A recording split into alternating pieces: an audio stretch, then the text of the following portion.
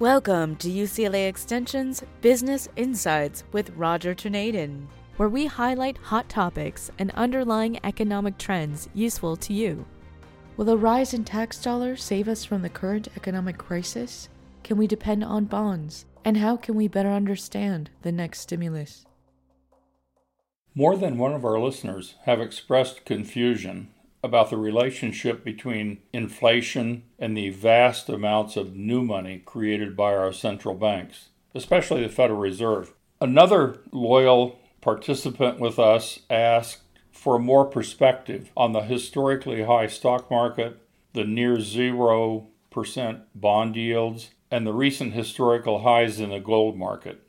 And finally, we had a listener asking if it's too late for the next stimulus, given the time period before, during, and immediately after the upcoming and most contentious election.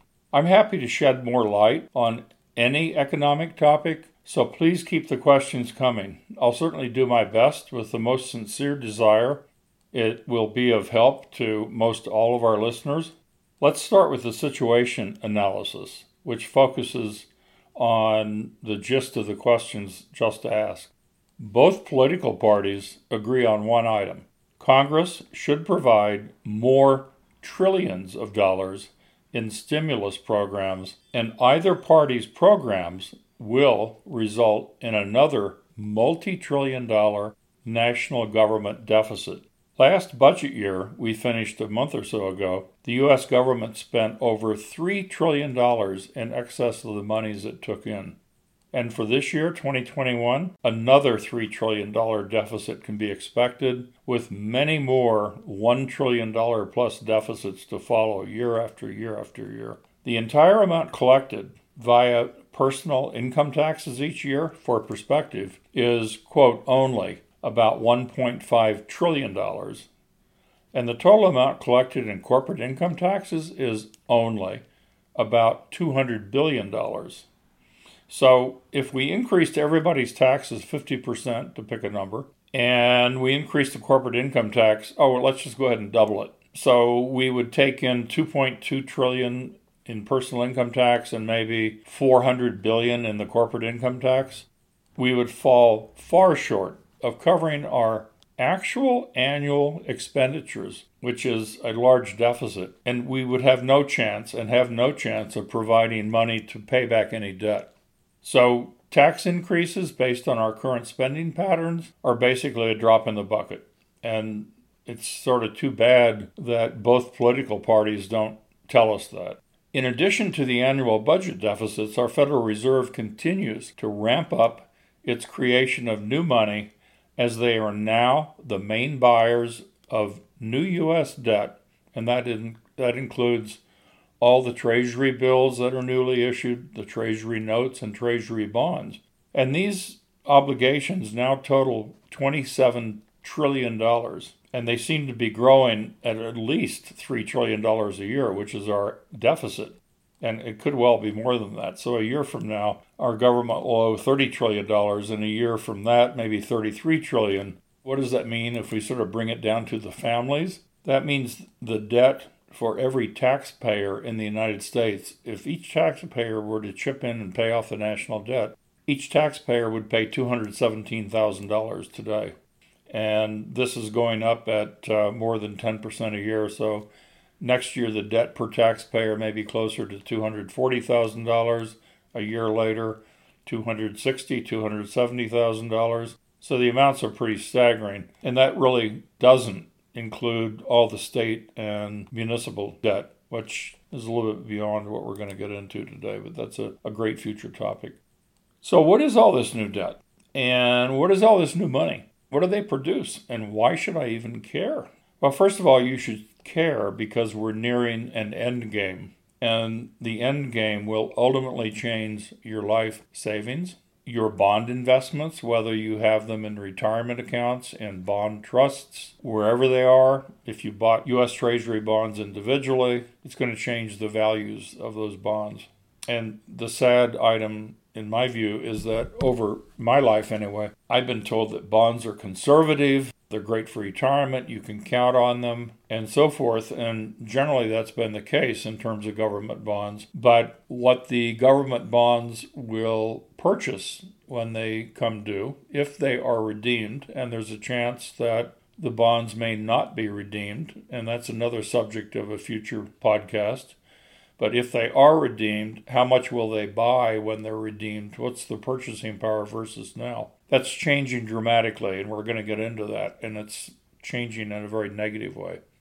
In addition, the end game may well have most positive impacts for your future house price. In the really long run, the positive impacts may be for more in the future stock prices. And ultimately, these changes will impact your industry, your annual income, and as I mentioned, the purchasing power of the money when you get it from the various investments. My strong recommendation is you should consider the recent findings and actions of private research institutions and some of the world's largest investment managers.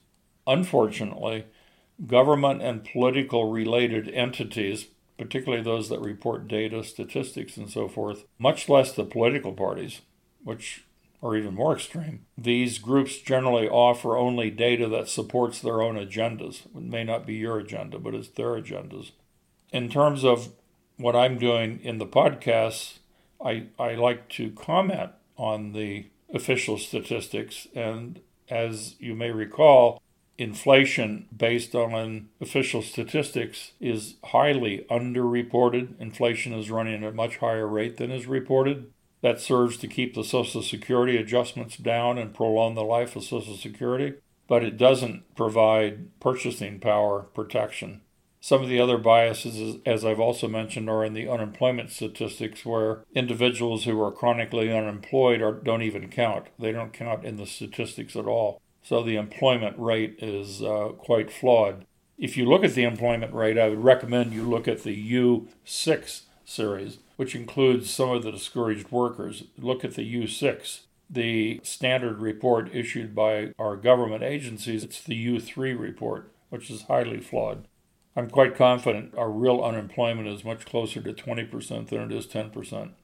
In short, our podcast has limited time, so here's some food for thought. Let's start with data performance from some of the key asset groups, and this is, again, why you should care. The best performing asset class this year to date, was bonds, and bonds went up about 6.8% in value this year. After that is stocks, and this is tricky. The Standard & Poor's 500 index increased 5.6% so far this year. However, again, as mentioned in prior podcasts, most stocks did not participate in this rally.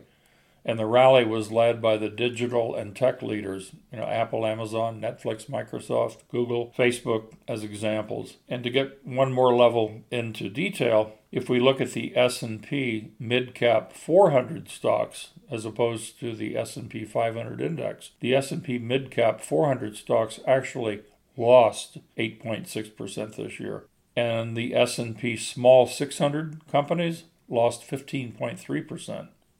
Finally, the MSCI International Index lost 7.1%. So the stock market, once again, the gains are being led by a very small number of companies, which are the ones uniquely positioned to benefit from COVID, the COVID economy.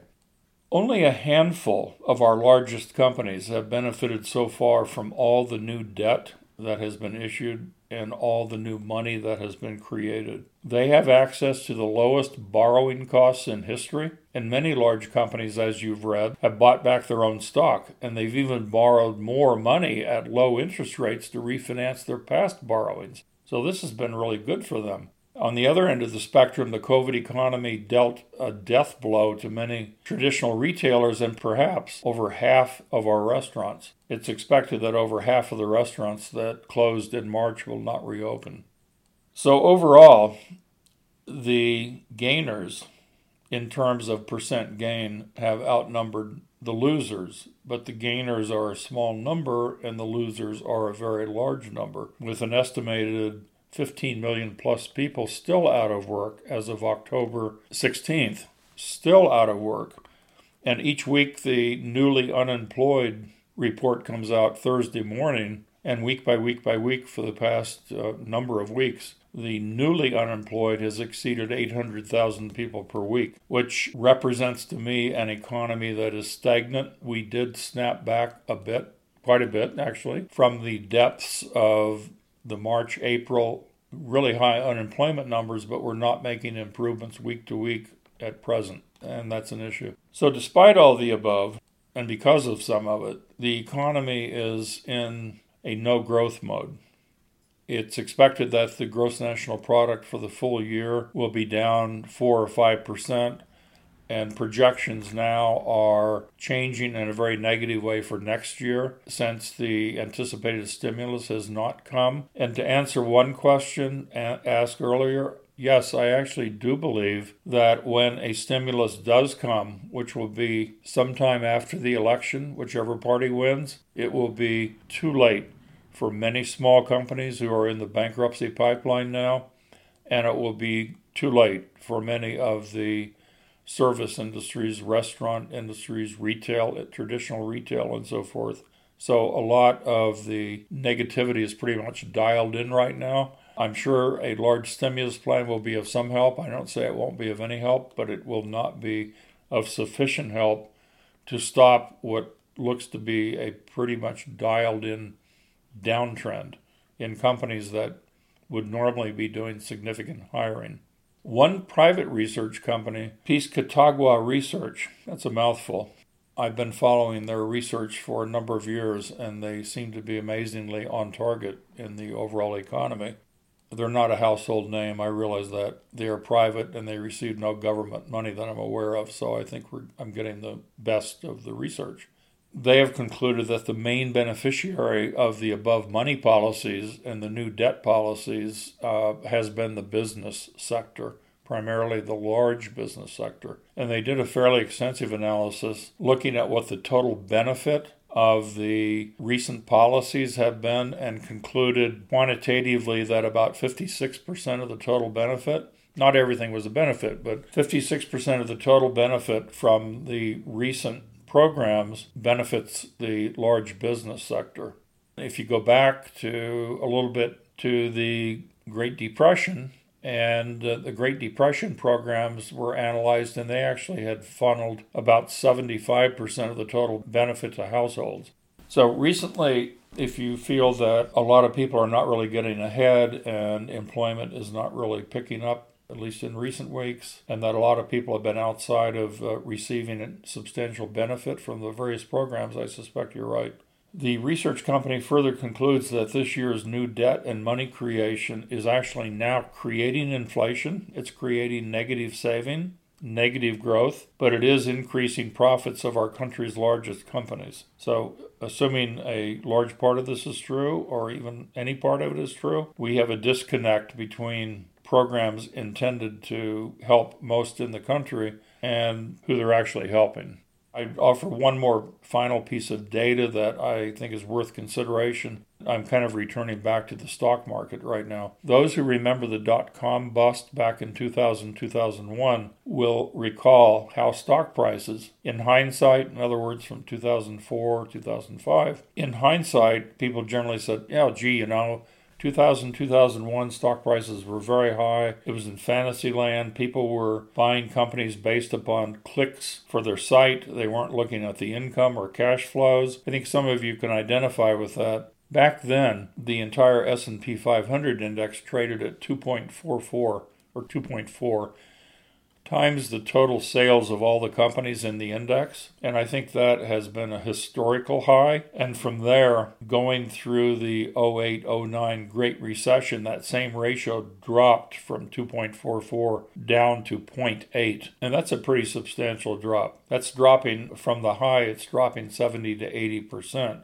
However, companies did grow during that period, so sales were higher, but the stock prices after the 08-09 Great Recession had dropped really substantially on that ratio. Well, now we are back to the 2.4 or 2.44 area and the high that was reached before the dot-com bust. That's food for thought.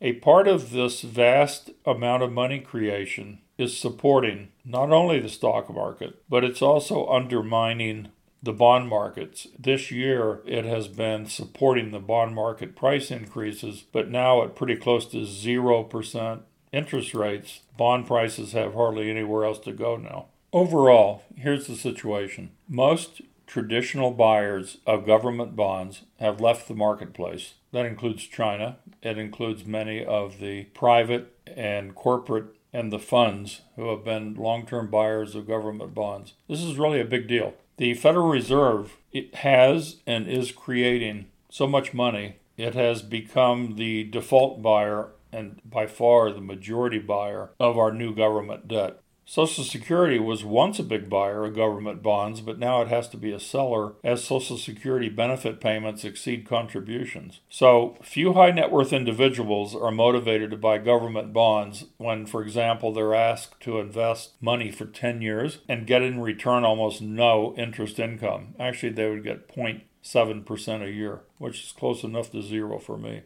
Another part of our today's situation is that European government bonds have now hit a historical high dollar value that actually pay negative interest rates. Who'd buy these? Who would put $10,000 or $100,000 or $1 million into a government bond and 10 or 20 years from now receive less than that negative interest? Who would do that? Well, the central banks do that. Federal Reserve does that. Why do they do that? They want to keep interest rates low. What would happen if they didn't do that? These bonds would not have buyers at 0% or negative or even 1%. So interest rates would be forced to go up. As the governments have to sell more bonds, if there really are very few buyers, they're going to have to pay a very high interest rate. Why wouldn't they want to do that? Well, because they owe so much debt and the interest payments are so high, even at 0 or 1 or 2%, that the governments themselves could default because they could not afford to pay the interest on the debt if interest rates were to increase significantly. All in all, the Federal Reserve is stuck. They're trapped, and so is the European Central Bank, and so are the other major central banks. They just cannot allow interest rates to increase, or the increase would cause more bankruptcies and defaults. And right now, this week, this month, a number of emerging countries are facing defaults. And that's with interest rates close to zero. Argentina has been in the news for several months, but there are many more emerging countries, particularly with COVID, with very low international trade, particularly in countries that count on tourism, the Mediterranean countries. And there's no light at the end of the tunnel right now. So the central banks are now the main buyers of past, present, and future debt, including the Federal Reserve that has many new facilities even to buy government debt, city debt, state debt. They buy corporate bonds, and there's the prospect, if they're not doing it yet, of buying stock indices. I suspect they're doing it. I can't prove it. And there's no exit plan. There's no way to reverse this without creating a major recession or depression. Neither political party wants to talk about this. If you followed any of the speeches or any of the rallies, if you followed any of the spinmeisters who play it reporting the news once in a while, neither political party wants to talk about the debt issue. As they say, crickets out there. And this is one of the biggest issues that needs to be addressed. And right now, there doesn't appear to be an exit plan. So kicking the can down the road, as they say, the Fed pumping more new money into the economy, buying more bonds, the government issuing more debt, it seems to be the way that we're going to go. And no matter which party is elected, we're going to go that way until it can't go that way any longer. And as one famous person once said, when something is not sustainable and can't continue, it won't be sustainable and it won't continue. So we are at the point now, we're very late in the game of kicking this big can down the road. And I know no one can call changes in any economy, day to day or week to week. But the current situation is leading us to more increases in debt, more money creation, and that's going to result in financial market instability and high volatility. Just a matter of, will it be next month, December, January? When will it be? But already the private and corporate and sovereign wealth funds are hardly to be seen in buying the new debt issues. We've already noted that as a major change. I would suggest that we all sort of not only think about inflation, but think about hyperinflation. Hyperinflation sounds scary and likely is scary, but hyperinflation is more technically defined. It's really a period which takes away the tools to control interest rates and prices. For decades, the Federal Reserve would control interest rates and prices. It would add money to the system. It would subtract money from the system. It would buy government bonds. It would sell government bonds. It would tweak the interest rates. And during the Volcker period in the early 1980s, it was more than tweaking. They actually drove up mortgage rates above 15% to have an impact on debt accumulation and real estate price increases. I would say it was pretty successful almost 40 years ago. But for decades, the Federal Reserve has pretty much net added money to have the reported consumer price index increase at about 2% a year. Although since the 1990s, when changes were made in the consumer price index that I've talked about before, the actual inflation rate, which is not the consumer price index, the actual inflation rate typically would run twice, sometimes 3 times the consumer price increase. Now it's running much higher than that, but we'll get to it in a minute. Hyperinflation is really the negation of the tools to control debt accumulation and price increases. I would argue that the Fed doesn't have that tool anymore. They're stuck having to feed new money into the system to keep the noses above water, if I can say it that way. There's no long-term plan that's discussed as far as I know. I don't see an exit plan. This ultimately will result in high inflation. It ultimately will result in changes in the value of the bonds. As interest rates go up, the bond prices will go down. And if I were really a little bit more free thinking than I want to be of the record here, I would suggest that one potential action that the central banks and the newer leaders will take, whoever they are, will be to convert the debt repayment on government bonds to a long-term interest payment only. So for those who might own a 30-year bond, expecting that they're going to receive part of that principal back every year, the future may be in a 30-year bond. It may be an open-ended, maybe like a 50-year bond, 100-year bond. The United Kingdom has had bonds that long, and they pay only the interest. They're never redeemed. That might be an outcome that we would see in this country, long run. If that's the case, I would not want to be a bondholder. I don't particularly want to be one today, but that would be the icing on the cake. And I'm thinking about that as a direction that would buy more time. I don't like to think about that, I'll have to say. But as I've argued, and as I believe, the Federal Reserve is totally trapped. By decreasing the money supply, or even just not increasing it, they risk an immediate major recession or depression. And at the extreme, they can't decrease interest rates. They're already just about zero. If they don't continue to buy newly issued government bonds, the U.S. government could default, and that would be a first. We don't want to see that because that would crater the dollar, send interest rates to be dramatic to the stratosphere, and would make the purchases of imports really expensive. Ultimately, maybe sooner rather than later, we'll recognize inflation rates are far higher than the official reports that understate them even now. And I think I mentioned in a prior podcast, you may want to put this on your list when you have a few extra minutes. Google the Chapwood Index, CHAPWOOD. If you Google that, you'll come to the site that explains what they've been doing for a lot of years. They actually report the price increases of 500 items on which most Americans spend their after-tax money. There are no gimmicks, no alterations, no seasonal adjustments.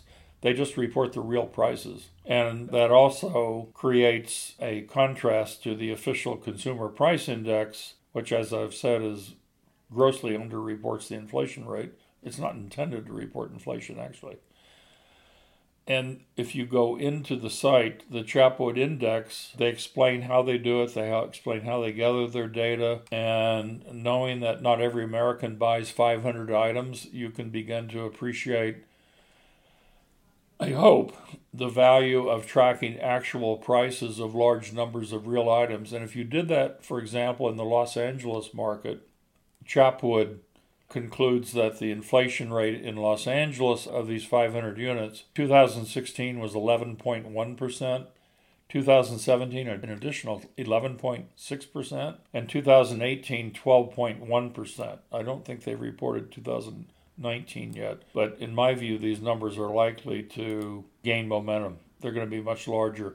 And if even these numbers are half right and the inflation rate is 5 or 6%, that goes a long way to explain the situation of American families, where in the 1970s they owned one car, they had backup if a relative got sick, they had their own child care, and you move into the 2010-2020 period where you have 2 workers per family instead of 1, you have 2 cars instead of 1 for many families. Child care expenses, healthcare expenses have skyrocketed because the government doesn't include the rise of the deductibles that have been made.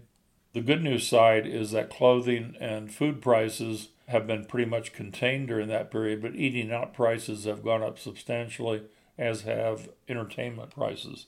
So these are all to give you a better feeling about looking at, ultimately, if you want to, how you spend money, what your own inflation rate might be, why we're in the situation we're in, and actually why the next year or so, or maybe more, is going to get worse, sorry to say. So finally today, I really do continue to suggest that you focus on the behavior of the small number of global money managers. One of the themes in the podcast has been price-earnings ratios are great, fundamentals of a company are great, but market moves can be so severe on sell-offs that it's also worth considering what the asset preferences are and how they change of the very, very large global money managers. And I'll give you an example today, just an example. BlackRock controls over $7 trillion of investable assets. They are one of the largest investment money pools in the world. They are 7 times larger than the $1 trillion pool managed by Norway's Sovereign Wealth Fund with the North Sea oil money, and other ones, even including the Saudi Sovereign Wealth Fund, which is over $1 billion.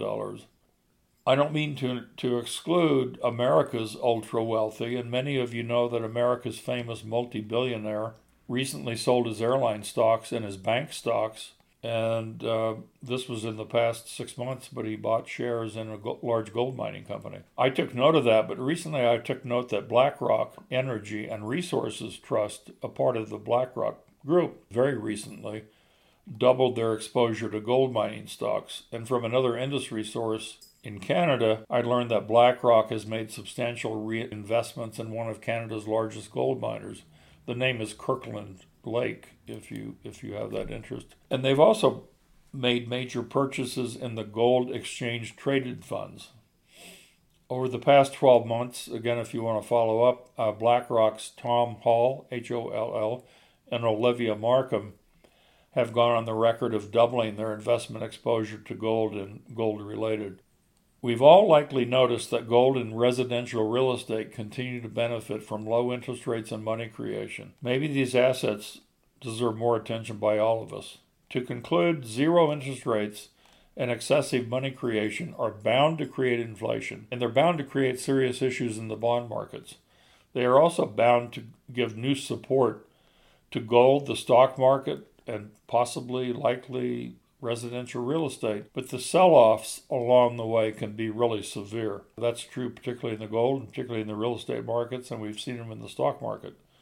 So the sell-offs are really severe, but the trends with the existing major policies that I've covered should continue to provide strong support for these markets. I do one last time encourage you to join our free course that expands greatly on our podcasts, and that is to be found at www.uclextension.edu. And if you go down the home page to the no-cost educational resources and tools, you can click on the box and you will find the 2020 Panic What's Next, Navigating Panics, Recessions, and Recoveries, and then just enroll. In the meantime, be well, be safe, be financially careful, And the next podcast will be recorded a day or two before the election, so let's see how that turns out, because it will probably be made available a day or two after the election. So thank you, and again, be careful. Be sure to email us at rtornadin@uclaextension.edu on more specific questions, which we will answer either personally or select as part of our future podcast. Hosted by Business and Legal Programs Director Roger Tornadin, this podcast is presented by UCLA Extension and produced by Jamie Moss at Studio 10960. These podcasts are made for educational purposes and are not financial advice. The goal is to educate and provide resources on focused economic and job trends with the latest support research so that you can make more informed financial and career decisions that best suit your personal needs. UCLA Extension offers more than 5,000 online and in-classroom courses taught by over 2,000 leading practitioners to help you get from here to there.